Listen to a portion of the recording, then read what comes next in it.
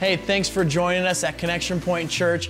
You know, we would love for you to stay connected, and a simple way for you to do that is to subscribe so that each week you can get notified when new content goes live. We'd also love to keep in touch with you throughout the week, and the best way to do this is through our Connection Point Facebook page. Now, with all that being said, let's go to this week's message with our lead pastor, Zach Maddox. So about a month ago, our family had opportunity to go and watch the remade movie of Aladdin. Anybody get a chance to go see that? A few of you? Yeah, it was pretty good. It's interesting, they're remakes of these Disney classics. And as we were watching the movie, we appreciate the Middle Eastern culture because we had lived in that setting for a while. But there's also some good life lessons that come out of those movies. I would say the strongest one for the movie Aladdin is that the road in the pursuit or toward the pursuit of power, it leads to ruin. If you know the characters in the story, so I would say this: if you haven't watched the movie and want to watch the movie, I'm about to ruin it for you. So maybe plug your ears for a moment. One of the main characters, Jafar, he's like the second in command of the Sultan. He just wants to have, be the most powerful person in the world, and in the end, he winds up in shackles. Whereas the street rat, who's called Aladdin, this young adult, he winds up marrying the princess, So this place of humility brought to a place of power, and this person pursuing power, it leads to ruin. And so as we continue our series in Luke today, I mention that because we get into a passage where Jesus is talking about very much the same thing, about the powerful and the weak. And it's part for us to then examine upon which pathway are we walking in life. Are we pursuing influence and power and greatness? Are we okay to be the vessels that we are, who God has created us to be? And so we get to examine our own lives today as we look at this passage. So if you have your Bibles, hey, I hope you've got God's Word with you today. We say that because we want you in God's Word every day, not just today. If you don't have a Bible with you today, there's one underneath the chair in front of you. You're welcome to borrow that. If you don't have one at home, feel free to take it home with you today as a gift from the church. But I'm going to invite you to stand for the reading of God's Word. We just stand out of reverence to say, God, thank you for giving your Word to us. And we're going to pick up from where we left off last week in Luke chapter 20. We're going to be in verse 45. And then we're actually going to get into the next chapter as well, chapter 21. These two passages are linked together, and I want to make sure that we cover them both today. So we're going to be in verse 45 in Luke chapter 20. Luke writing here, in the hearing of all the people. So Jesus has been talking to a crowd, but now he's kind of turning his attention to his followers. He said to his disciples, "Beware of the scribes who like to walk around in long robes, and love greetings in the marketplaces and the best seats in the synagogues and the places of honor at feasts, who devour widows' houses and for a pretense make long prayers. They will receive the greater condemnation." And Jesus looked up and saw the rich putting their gifts into the offering box, and he saw a poor widow put in 2 small copper coins, and he said, "Truly I tell you, this poor widow has put in more than all of them, for they all contributed out of their abundance, but she, out of her poverty, put in all that she had to live on." These are the very words of God. You may be seated this morning. So last week in Luke, in the verses that preceded these, we talked about Jesus. At this point, he's been asked, by whose authority are you doing these things? This is the week leading up to the cross for Jesus. And Jesus has kind of dodged the question for a while, but last week in the passage we covered, we land on Jesus sharing who it is that he is. He's basically saying it without saying it. And what we discovered is Jesus is Lord. Jesus is Lord. And the reason this matters as far as the identity of Jesus is the identity of Jesus should change the way that we live our lives. If we know who Jesus is, it should change the way that we live. So it's really important that we land on who he is. And so Jesus is Lord. So what does that mean? It means that Jesus, it says that he's described as sitting at the right hand of God above all power and authority and dominion. Jesus is all powerful. And that should be an encouragement to us, because part of the promise we have as we step into his mission for our lives is he is with us every day. Every day. And I think we lose sight of that sometimes. Jesus, Almighty Jesus, is with us. More than we need self-confidence in life, we need God confidence. We can be confident in who God is and that he's with us as we go about our days. And so then the question becomes, from the title of last week's message, is not only do we need to understand who Jesus is, but then we need to respond to him in the same. So the question last week is, Jesus is Lord, but is Jesus your Lord? Is Jesus your Lord?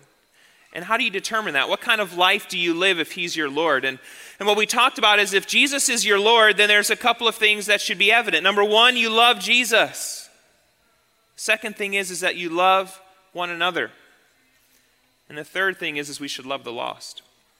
So that's the self-evaluation piece from last week.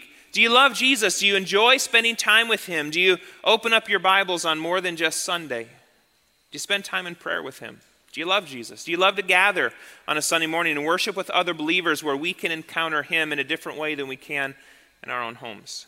Do you love Jesus? Do you love one another? How do we love one another? You know what? We serve alongside each other. That picture from Mega Sports Camp, that's amazing. I think there was like 150 volunteers. That is an amazing group of people. Loving one another as they serve Jesus together. Do you have meals with other people in this room? Do you sit around the dinner table together? Wonderful things happen when you do that, when you spend life together. Do you pray with one another when you realize that you're facing hardship? And then the last evaluation is, how are you doing loving the lost? Do you know your neighbors' names? Do you know if you have neighbors? Maybe we should start there. I don't know. Do you know the names of your neighbors' kids? Do you eat lunch with your coworkers? Offer to pray with them if they're facing hardship? So how are you doing? Making Jesus Lord of your life by loving him, by loving one another and loving the lost. And after you establish that in your life, Jesus says he's given instruction to his followers. So he's revealed who he is. He wants his followers to follow him as Lord, as the Son of God. But then Jesus also brings up and he says, and by the way, as you're going through life, you need to be aware of certain qualities and characteristics that you may be inclined to follow. He gives us the example of the scribes, and then he describes the kinds of things that they're going after. And he says, beware of that kind of life. And then he also then points out a widow, and he talks about her as well. And from this passage, what we're dealing with is the powerful and the weak. And what we find not only in this passage, but all throughout Scripture, is God over and over again uses the weak to accomplish his work. It's amazing. And that should be an encouragement to us. Because if you have realized at some point in your life you've come to the end of yourself and realized you're not enough, that's an okay realization to come to, because then God can finally use you where you're at. It's not until you realize your own weaknesses that you can really be used by God and step into the life that he has for you. So the powerful and the weak. So in God's kingdom, weakness is actually better than power. Weakness is better than power in God's kingdom, and it's better in a couple of different ways. Weakness is better than power in God's kingdom because the powerful, it says in our passage, they're condemned. I was writing down that first point and thought, well, what a great way to start a message, like condemnation out of the gates, That's not great. But at the same time, Jesus says the powerful, as he looks at those individuals and the life that they're going after, he uses this word condemned, and so it's worth talking about. And maybe a better word to use here is as we look at weakness and power, weakness is better than power in God's kingdom because God actually opposes the powerful. And we need to grapple with those things this morning. So as Jesus begins to talk to the crowd that's there and addressing his followers, he points out the scribes and he begins to list characteristics of things that describe them. They like to walk around with long robes. In other words, they like to be seen. They want people to recognize them. He says that these types of people and characteristics, not only do they like to be seen, but they like to be affirmed. They like to be greeted in the marketplace. So that's another quality of those that are on this path they're trying to pursue their own power and greatness and influence. But then there's other qualities. He says that they prefer the best seats in the synagogues, in the marketplaces, and at banquets. So they like preferential treatment.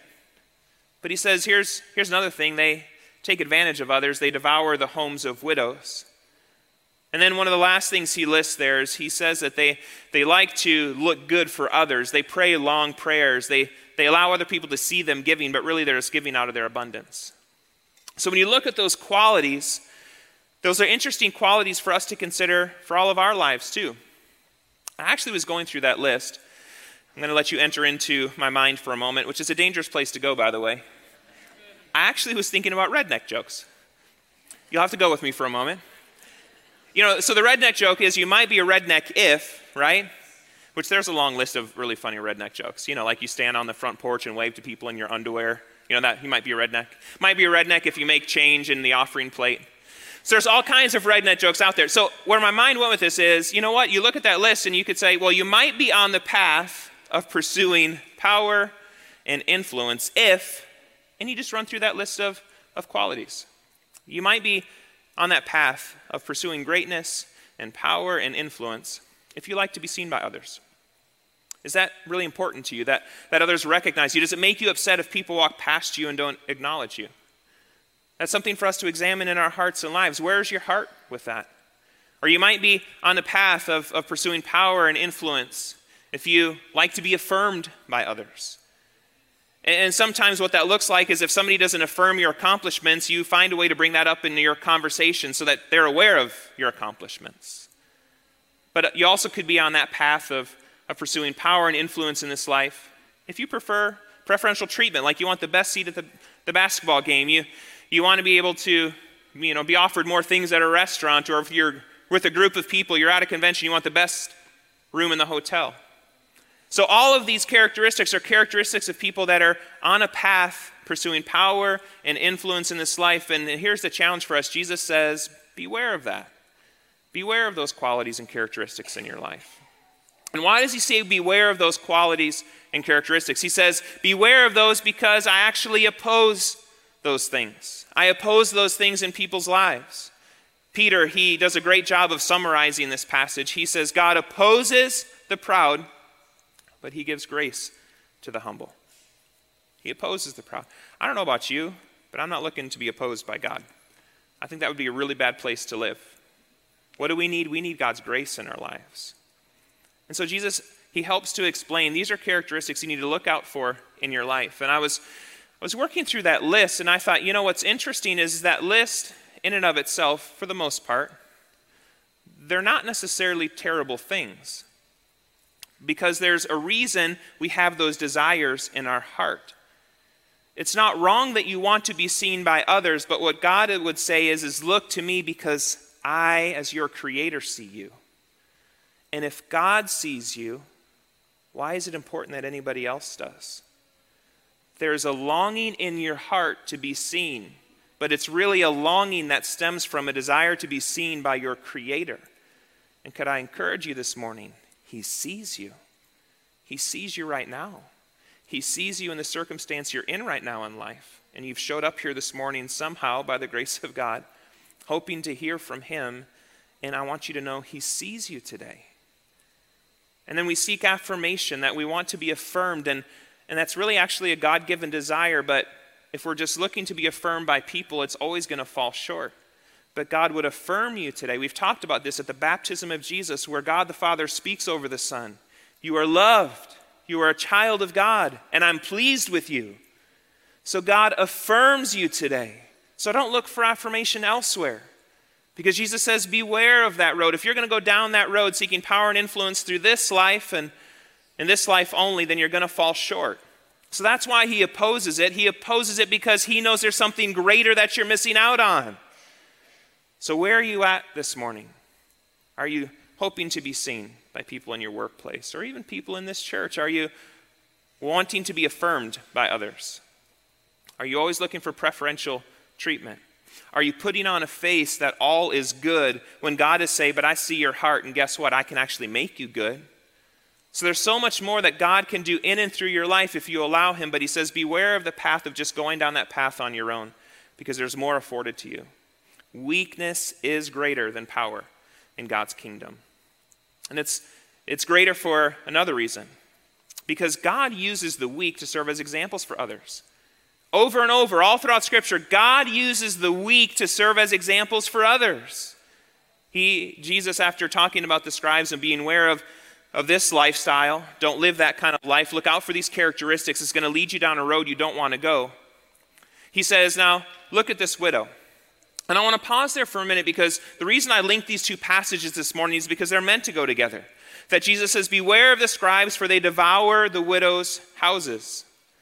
And so then he says, and now look at this widow. Here's an example. She's giving all that she has to live on. So here's the fulfillment of what I've just said. These religious leaders are taking advantage of this woman. And so what does that mean for us this morning? Yes, this woman was generous, and so often that's how this passage is handled. But I also think we need to examine what were these scribes doing that was taking advantage of the life of this widow, that was making life more difficult for her. And we need to examine our own hearts and lives. Is there anything that we're doing in the way that we live that's making life more difficult for our neighbors, for our coworkers, for those that we interact with? And I would say one of the things that we need to consider is my life a shining example for others that helps their life improve? Because if not, then I'm not helping that person live a better life, like these scribes should have done for this widow. But as I dove deeply into understanding this widow's gift, because that was what I was being challenged with, was this widow giving only because this system was in place and these religious leaders were taking advantage of her? What was this gift that she was giving? And when you research this gift that she's giving, which is in the court of the women, they have offering boxes there. It was actually a free will offering. So of her own inclination and free will, she was giving to support what was the work of God in her time. And that was a defining characteristic for me as we look at the life of this widow. What has made her an example for 2,000 years? Think about that. We've got these scribes who served as a negative example, but this widow serves as a different kind of example for us. And what kind of example was she giving? She was concerned with doing the work of God in her time. And so she gave. And she gave sacrificially. Why? Because she did much with the little that she had. That was another characteristic of hers. So no matter what you have, what are you doing for the name of God? And the other characteristic for the widow is that she depended on God. It says that she gave all that she had to live on. She knew God could be trusted. She knew that Jehovah was her provider. God was her provider. So what does it look like to live that kind of life? What kind of path was she on? She was on a path of humility and dependence on God. So there's two different paths that were offered in this life. One of going after power and influence, but one of also going after humility and dependence. And so the question this morning is, what path are we choosing? And I would say you can't just choose that path one time. You've got to choose that path every day. This is where Paul gets into the scriptures of I die daily. Why? Because every day we've got to choose to walk the path of the kingdom way. And are we going to choose that path? Because if we choose that path, then God could at one point make your life an example for others. Because God uses those who recognize their weakness to serve as examples for others. Because weakness is greater than power in God's kingdom. Because the other thing we see here is that weakness is greater than power in God's kingdom. Why? Because God uses weakness to display his strength. God uses those kinds of people who recognize their shortcomings. And he's done it all throughout Scripture. Think about stammering Moses. Think about young David, whose dad didn't even bring him to the table, considering that this could be one day the future king. They left him out in the field. God over and over again uses the weak to accomplish his work. And why does he do that? Because then there's no mistake as to who's behind it all. God is the one behind the great things that he accomplishes in his name. God desires to use the weak to accomplish his great purposes. In fact, this is really Jesus' ongoing teaching over and over again. What does he say? He says, the last shall be first. Absolutely. This is the ongoing teaching of Jesus. So he teaches it, but then he also lives it out. Because we find a little bit later in this passage in Matthew, here's what he says: whoever wants to be a leader among you must be your servant. And whoever wants to be first among you must become your slave. For even the Son of Man, so he's talking about himself, even himself, he came not to be served, but to serve others, and to give his life as a ransom for many. So my question for you this morning is, are you living that kind of life? Is your life as a ransom for others? Are you providing access to God in the way in which you live? Are you putting on display your weakness so that God can be your strength? Because God uses weakness to advance his kingdom. In fact, I would say weakness is power in God's kingdom. That's really the point this morning. So then where's the prayer point and application? I would say look at John the Baptizer, the cousin of Jesus. He has this wonderful phrase where he says, more of you, God, and less of me. In the New Living Translation, He says that he must become greater and greater, and I must become less and less. At the bottom of your program, we always have those statements of, in response to this message, I will. And I can share this message with, and because we want you really to apply God's word to your life. So what's the application for you this morning? What's the do for you?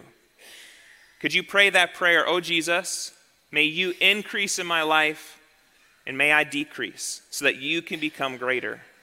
We were praying this morning, before we come out to the service, and oh Lord, may the worship team decrease that you might increase as we sing. Oh Lord, may I decrease as I preach that your word might increase in people's lives. So how is God going to apply that message to you? I'm going to invite you to stand. We're going to close in song this morning, and I really would like to put before you this morning as we close in song, God's desire is to increase in your life. But it is something that we have to choose, we have to ask for. So as we're going to close in a song that we already sang in this service, so that's familiar to you, but my encouragement would be, maybe step out from where you're at. Come and sing songs in the front. Because increase of God in your life means decrease of you in your life, which means, Jesus, I need to surrender my all to you. Why do we raise hands in a church service? Why? Because it's just a sign of surrender to say, God, I surrender to you. I want more of you in my life, less of me, oh God. So Jesus, may you increase. What kind of peace could you have in your heart if you knew that you don't need to increase, you don't need to pursue your own power and greatness and influence, but it's God that does a work in you to accomplish his purposes? How much hope could you have knowing as you decrease, God increases in everything that you could do? So Lord, help us that way. Maybe you're here today and you've never made a decision to follow Jesus, and that's really where it starts. For God to increase in your life, you first need to ask God to be Lord of your life. You need to ask Jesus to be Lord of your life. So with every head bowed in this room, maybe we start there. Anybody here today that would say, I need to follow Jesus. I need him to increase in that way, that I need to enter into that kind of relationship. Because it starts there first. You've got to ask Jesus to increase in that way. Anybody here that would say, I need to follow Jesus. I want him to increase in my life in that way. The second thing I'd say this morning is, let's make that commitment to let Jesus increase in our life. There's no forward movement in life without his increase in our life. So you can look up here this morning. The song team's going to come and sing, and I'll pray before they do. But as we close in song, my prayer is that us gathering on a Sunday is not just part of the routine of your week, but that you really come seeking a genuine encounter with the Lord. He's here today. His promise is where 2 or 3 are gathered. He says that he's enthroned on the praises of his people. He says that he inclines his ear to hear our prayer. Those are all active things that have been alive here this morning as we've gathered. So as we sing this morning, stay where you're at, but maybe step out and worship in the front. Maybe go take communion this morning. Maybe come and pray at the front steps. Whatever God is speaking to your heart in terms of your decrease so that he might increase, let's respond that way this morning as we sing. God, I just ask for each and every one in this room that you would increase in their lives. Lord, help us to decrease. Jesus, that you might be the one that's on display here. That you might be the one on display in our lives. Lord, that when we talk to our neighbors, they see you. Lord, that when we work in our workspaces, Lord, that people see you. And so, God, I just pray that we could turn that scripture into a prayer. Jesus, more of you and less of us. That we might run into your presence and be lifted up. So, God, I just pray that you lift people up today. Lord, as they surrender completely to you, Lord, as they spend time in prayer, as they worship freely, I pray, Jesus, you meet them where they're at. Lord, meet them now. God, I just pray that our lives, every life in this room, be devoted to you. May we hold nothing back from you, King Jesus. In your name we pray. Amen.